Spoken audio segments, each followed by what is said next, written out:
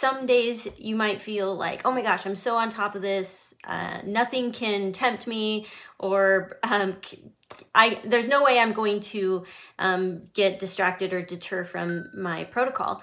And then there's other days where we're just, for some reason, we just are not feeling it. And I'm going to speak on mostly maintenance, because of course, once we get through the 11 days, we also want to have continue the motivation to stick with some sort of a protocol. And of course, we've taught that you have to decide what that is. You have to figure out what foods that you can and cannot tolerate. So I wanted to kind of give some tips on some things that you can do when you're feeling like you just are really tempted to eat something that you know you shouldn't, but you're really craving it. And I'm going to kind of walk you through that. First, you have to identify what it is that you're feeling. And I also want to speak to women.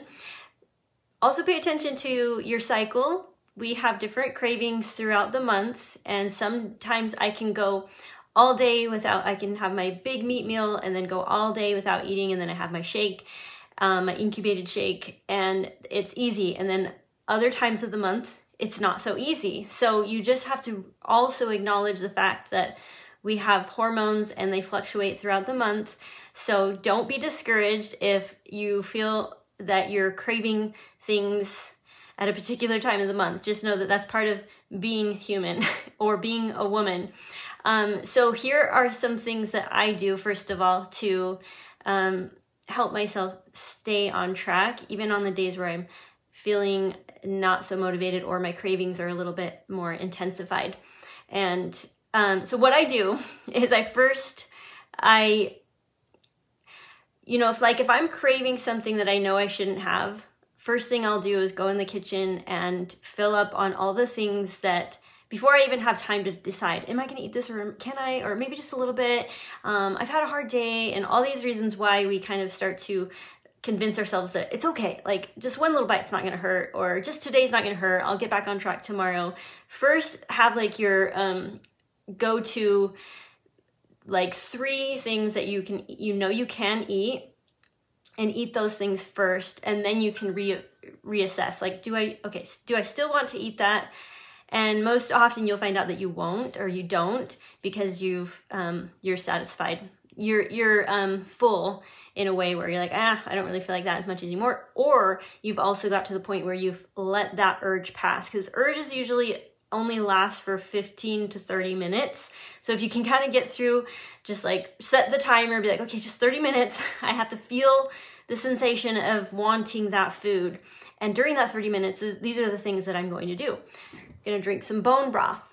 And I added a tablespoon of butter and some salt. Then I got a beef stick that has no added ingredients. I think we get them from Costco. I have the wrapper here. Grass-fed beef. I just had that.